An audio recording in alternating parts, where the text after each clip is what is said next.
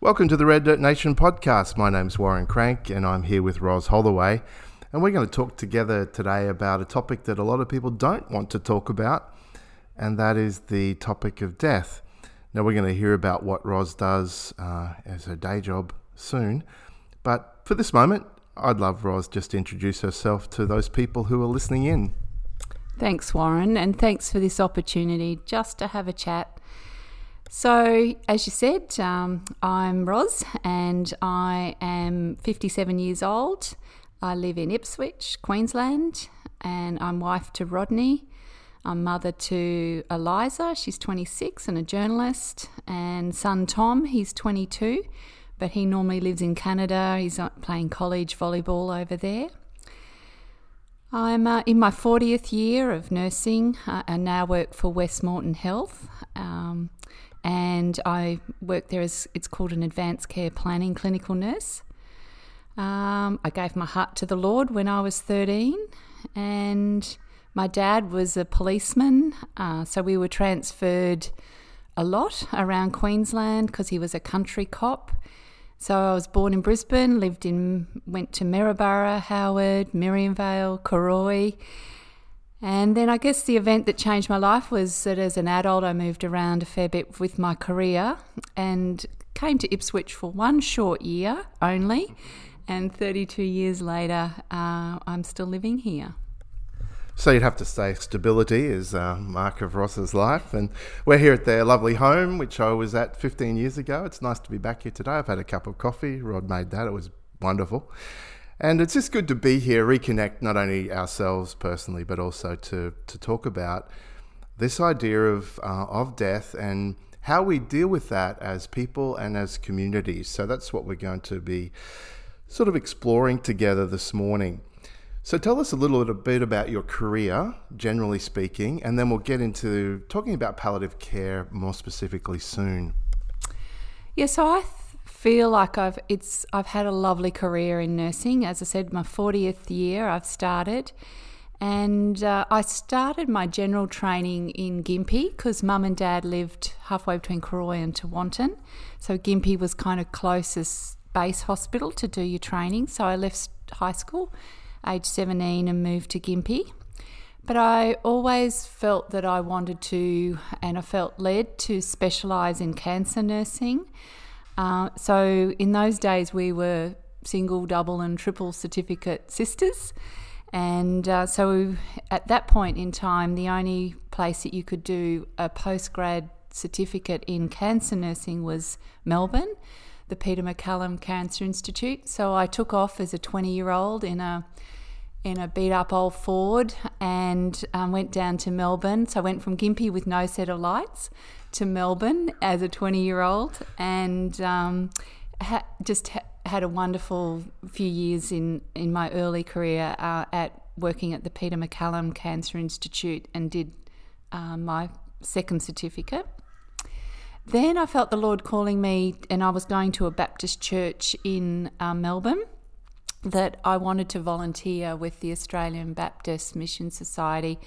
And I went and had an interview and they said, oh, look, you're really not really of use to us practically unless you have your midwifery. And so because there's not a lot of oncology treatment in third world countries. So I just thought I'll go back to Queensland. So I applied for every place in Queensland and got accepted into Ipswich maternity. So I came back up here and did my MIDI and then still went to Zambia as a volunteer, and that was in 1988 when AIDS was really bad in Zambia. And I had met Rodney during my training. He was a radiographer at the hospital. And then I came back and we got married. And then I worked at the Wesley at an oncology ward, day oncology ward, which was brand new, so quite a shock from Zambia, third world, to a brand new oncology unit. And I remember posting photos of starving children all over the fridge, and as often people do that go from third world to back to here, we change, but no one else has. And so then I worked in the I volunteered as a cancer nurse of the year with the Queensland Cancer Council, and I was blessed enough to win that. And in 1990, the Lord really blessed us because I actually won enough to send us over, both Rodney and I, to go over to London. And we lived over there for a year, and I worked in a major cancer institute over there called the Royal Marsden. And we travelled, and I just felt that was, the Lord just gave back so much. It's 10 a.m. here in Ipswich. There's a lovely clock behind us. No, we want to hear that clock. It's so nice. So as you can hear, Ros has been quite the adventurer, and I want to shout out to all the young people listening here who've got all their adventures in front of them, or it might be in the one now. I love the idea of going in a car with no lights from Queensland to Melbourne. That's pretty cool. But also those people who are listening in who might be working in the medical profession or nurses. We just want to show our esteem for you and all you're doing. Even as we hear Ros tell the story of a little bit more of her career. So you don't always have a plan, and you just sometimes just stumble into things. And I feel that I've spent a lifetime of kind of stumbling, that the things that I thought maybe I was going to do, sometimes you just end up in a completely different direction, and then it's not till afterwards that you think, that was why. Sometimes there's many, many years afterwards that it all kind of makes sense as to why you ended up in that situation or position. So I, after working in oncology for a while, this opportunity came up as direct, and I'd been travelling from Ipswich to Brisbane, which is, in those days it was not a great road, so it was probably an hour for about 18 years, and thought, this opportunity came up, and I felt led to apply for it as director of Ipswich Hospice. So Ipswich Hospice is a 7-bed facility that cares for people who are deemed to be nearing the end of their life, usually within the last 3 months of life or so. And it's a not-for-profit, independently owned organisation. And so I was actually there for almost 8 years as director. And during that time, I really developed a lot more palliative care skills, because in oncology, it's not uncommon for people to move from oncology to palliative care, but they are a different set of skills. And so I did transition to more end-of-life care, and so I've been doing that now since 2007, and I've really probably spent then most of my time dealing with end-of-life, caring for people who are at the end of their life. So then after almost 8 years, my own parents were elderly and getting unwell, and managing a not-for-profit organisation is very challenging, and because you're not only having to run a health organisation, but there's a lot of fundraising involved, and we had op shops and bookshops, and it was a grief centre. It was quite a complex organisation, and I felt really quite burnt out at the end of that. And so for the last 6 years, I've been working as this role called Advanced Care Planning for West Moreton Health, where I help people write down their end-of-life choices in documents such as an Advanced Health Directive and enduring power of attorney. And I just think it's such a privilege to be able to spend in their busy journey of their health, time often at their kitchen table, asking them about what their values are, what's important to them, what they're most proud of, what they most fear about death and dying. And then we talk through those concerns, and then we ask them about what their line in the sand is when they wouldn't want their life prolonged anymore. And often comes up lots of questions about mortality, their belief systems, lots of fears about death that they've often carried with them for a whole lifetime, and they've never felt they could ask, or no one's ever had the skills. That's interesting, isn't it? That it's something that we tend not to talk about. I only know a handful of people over a lot of years who've been sort of prepared a long time with their family about what would happen if they were in their, dying days, I suppose. And for a lot of us, we don't think about these things and we don't feel we need to, because the actual process of dying very often is shut away from us. There's a festival of death and dying, you may not know that, started in Sydney in 2016, went to Melbourne after that. But the director of that festival, Dr. Peter Banky, said that, we don't see death because it's so hidden from us. And the festival's trying to get it out into the open a little bit more so that we do get to discuss it more in a healthy way as a culture and are better prepared for these sorts of moments. In fact, Dr. Banky said that we all live in a way as if we were going to live forever. And I think that that's probably not a real reflection of the situation. And I love this picture, particularly home-based, where Roz is sitting across the kitchen table from people and they're talking about these very, very important things.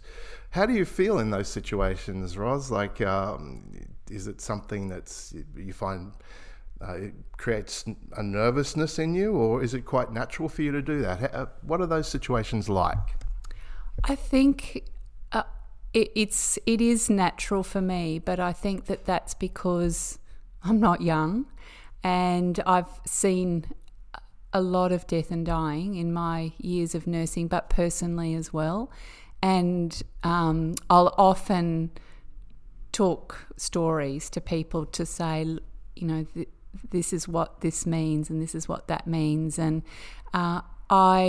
it would be very uncommon for me to have a day where someone doesn't cry. And that's okay. Sometimes it's me that's crying, and that's okay.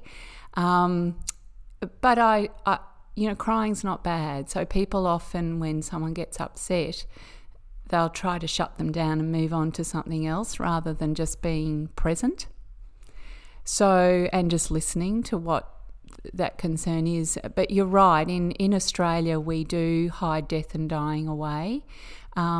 It's funny, there's lots of statistics. We'll often have life insurance, we'll have superannuation, which has got insurances.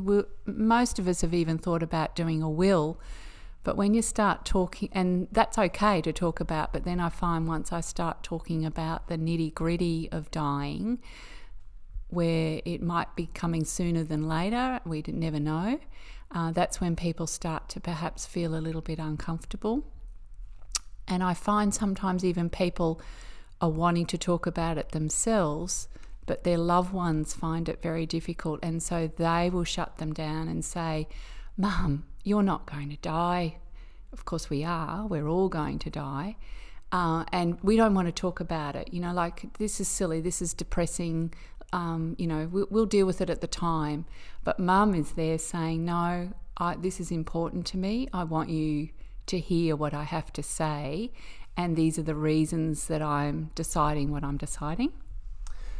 Yeah, that's good. And you might be a child in a situation where a parent is facing their final days. And it's just a bit of advice, I guess, from Roz to you, that don't try and shut that conversation down. Sometimes it's because you're uncomfortable, not because Mum or Dad is.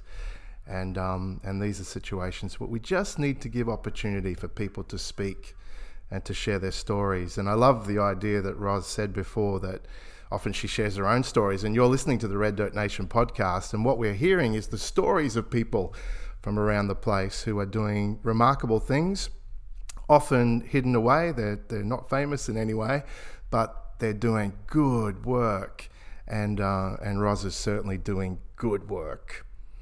Now, what are your own thoughts about dying, Roz?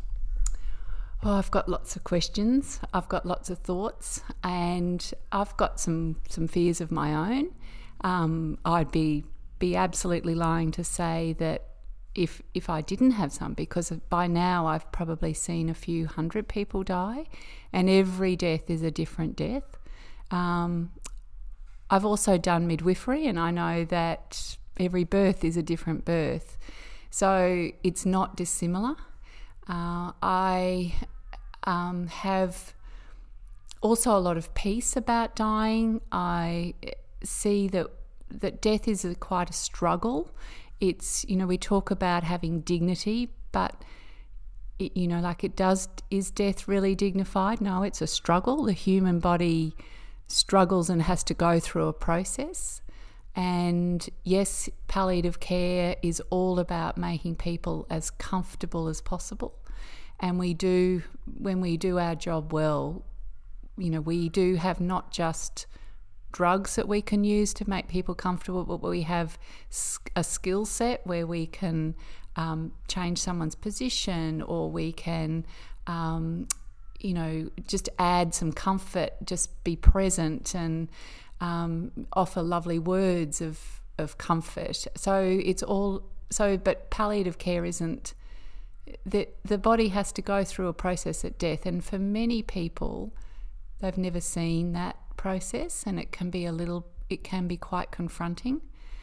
And I often say that we as palliative care nurses are our role is to educate people about what is happening in that death and what is normal and what we're doing to help that situation, and even instructing people as a palliative care nurse to, they might, as I said, never been in a room with someone dying before, and so I'll say to them, bring your chairs closer, hold mum's hand, let's talk about things that she might want to hear, like funny stories that happened in your life as kids, and that this is that noise of them breathing like that is because of this on their voice, this bit of fluid on their voice box, or it's actually reassuring them that it's not distressing, it's actually part of the process, and I find that's a big responsibility.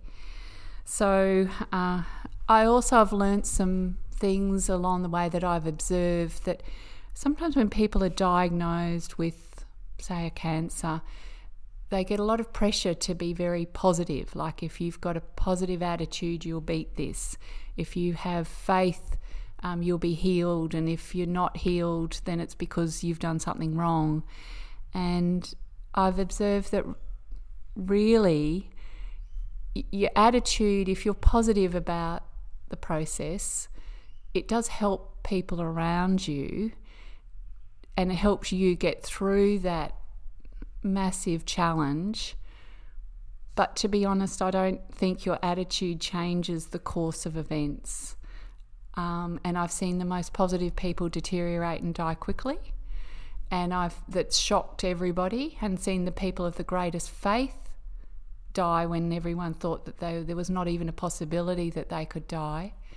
And I've seen the most negative, grumpy people go into remission and live, and so I don't really have answers to that. I just feel that my little bit of advice is that people shouldn't be put under pressure when they're diagnosed, that they have to have a certain attitude towards it, to me it doesn't change what's going to happen. So there's the voice of experience, someone who doesn't just think about the theory of this, but has seen hundreds of people pass away.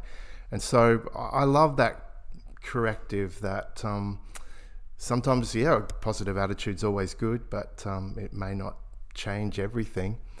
And we need to also face the fact that there's a lot of sadness and grief involved. And sometimes that grieving process, if it's going to be the most healthy, starts as the person is dying, not just after the event, and you can kind of grieve together.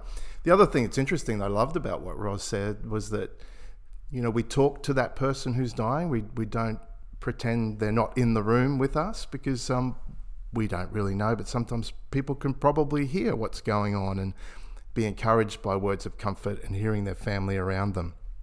So you think about that, because even if you're pushing death away, there's coming a time when you're going to be in that room.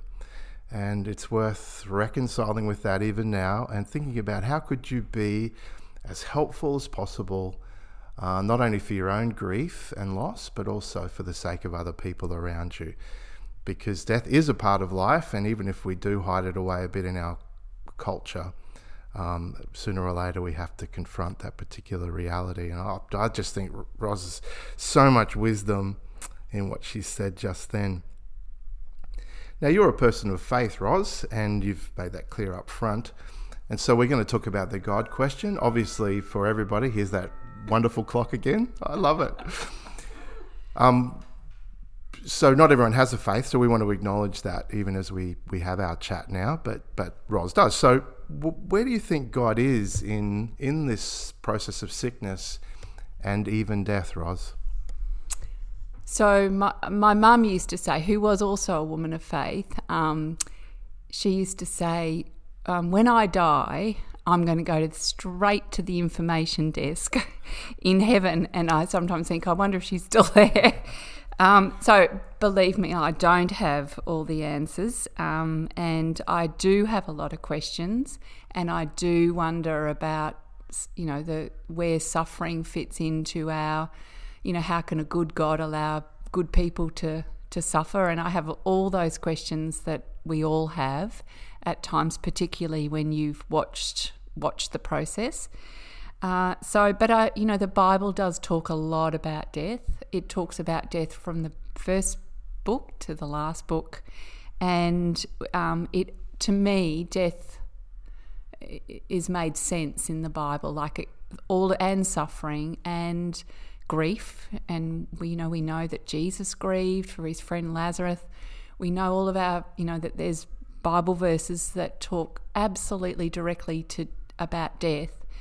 But it doesn't even just talk about death, but it also gives people the hope that they're going to have eternal life. And I think that's the point of difference in the Bible, is that it's giving you that hope. And I have that hope that the people I love, I will see again. And to me, that stops me going crazy. And I've heard people say that before when they've lost, I heard a young woman who'd had several miscarriages and said, I have to believe that they're in heaven because I need to know that I'm going to see them. Otherwise, I will not be able to get through this. And so that is what I literally think of it like clinging on to a lifeboat in a very rough sea, is that hope, and we talk about reassurance that there is eternal life. That when I look at a body, and I've seen many bodies now, and you see the life go out of them, you see their colour change, you feel them go cold, that I think that there is something more than just this earth, and that that body that carries you around, that part of your existence finishes, but to me there's something so much more. You're listening to the Red Dirt Nation podcast. My name's Warren Crank, and I'm with Ros Holloway, who is a palliative care nurse, and she's someone who is helping us explore a little bit, at least, this idea of dying, some of its realities, from her perspective at least, where faith fits in and those sorts of things. And you've just heard a little bit of her story now. We're going to change it up and just talk now about travels. Obviously, you've heard Ros has been travelled around the world, really. But we want to focus in on Australia because this is, after all, the Red Dirt Nation podcast. So where, Ros, in Australia have you been that really blew you away?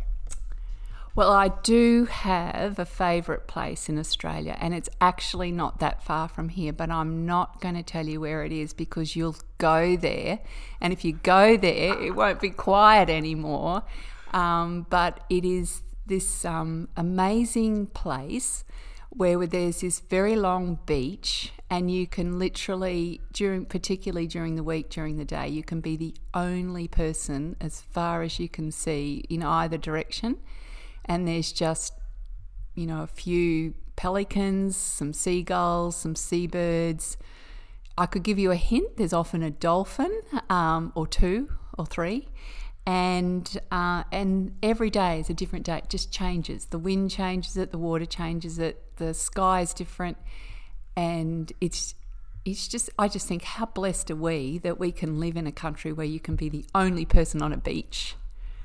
Well, that's the first secret destination we've had on Red Dirt Nation. So there you go. Ros loves it, but she doesn't want you there.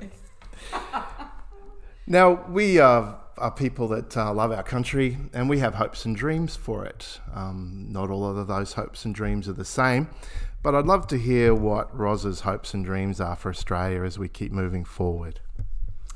I think I'd just like to sum that up, that my hope is for Australia is that we need to be a nation of respect. And I think that respect then flows on to like our country, where we need to clean it up, keep it clean and stop destroying it. We need to have respect for other people, which means talking to each other kindly and allowing each other to have a different opinion to you and believing what they want to believe, listening to what they have to say and really listen. Often we're thinking about what we're going to say before they have had the opportunity to say what they want to say. Being tolerant, hearing about their story a lot more, and not being so outraged by things. It's exhausting. And having a daughter that's a journalist, she's often going on about things, and I just think, it's so exhausting. She's got a strong opinion, as young kids of today do, but it's just like, do we have to get so outraged about little things? Well, what I think are little things, but we don't often get passionate about other things that I think we should. So, and I think respect for yourself as a person too. And I see people who don't look after themselves physically or their mental health, or they've had lots of things with substance abuse and addictions and haven't really respected their body, and haven't got feelings of self-worth that have impacted their health. And I think a lot of that is just they don't have respect for the body that they have to carry around for a number of decades. And often in your last years, I was talking to a medico recently, that reserve of health you have because you've looked after yourself can be very, very beneficial towards the end of life. It might help you get through something that you might not have otherwise, but great wisdom there, great wisdom. And the final thing is sharing one wisdom drop for us, one life lesson, Roz, that you'd like to pass on to the people who are listening in. Oh, well, I don't think I'm very wise, but I do observe people a lot, and I observe people in extremely big, huge emotional times in their life, and not a good emotion. And they will remember that with absolute clarity for the rest of their life. So I guess if I could say something, it would be about maybe not going through life and leaving a trail of regrets. So many people come to the end of their life and regret particularly broken relationships where that often in their end of their life they want to reconcile, and they want to hear the words, I love you, I forgive you, and will you forgive me? Because there's been fractured relationships, sometimes by their own doing, sometimes beyond their control, but they just want to mend that. And I think every day we have the responsibility of trying to live a day where we'll get to the end of that day even without a regret, and certainly at the end of our life without thinking, I wish I could have, if only I did, if I could turn back the clock, I'd do that differently. So it's about approaching life with every day is the opportunity to do it well, and to think that, our time is going to come to an end one day. It's not limitless, and we don't know when that is going to happen, but trying not to leave a trail of destruction and broken hearts. And do you really want to be that family that are talked about for generations to come as the family that had a falling out over a crystal vase? I don't want to be that family. I don't want to be the one that thinks, my behaviour in that situation was atrocious. I want to go back and change that. So, try to live a life with as few regrets as possible. Such good wisdom, and you might be in a situation now where, you could bring some healing in the time of living rather than the time of dying. It's been so good to talk to Ros today. I hope you've been encouraged by what you've heard. Have a great day, and God bless you. We'll talk down the track.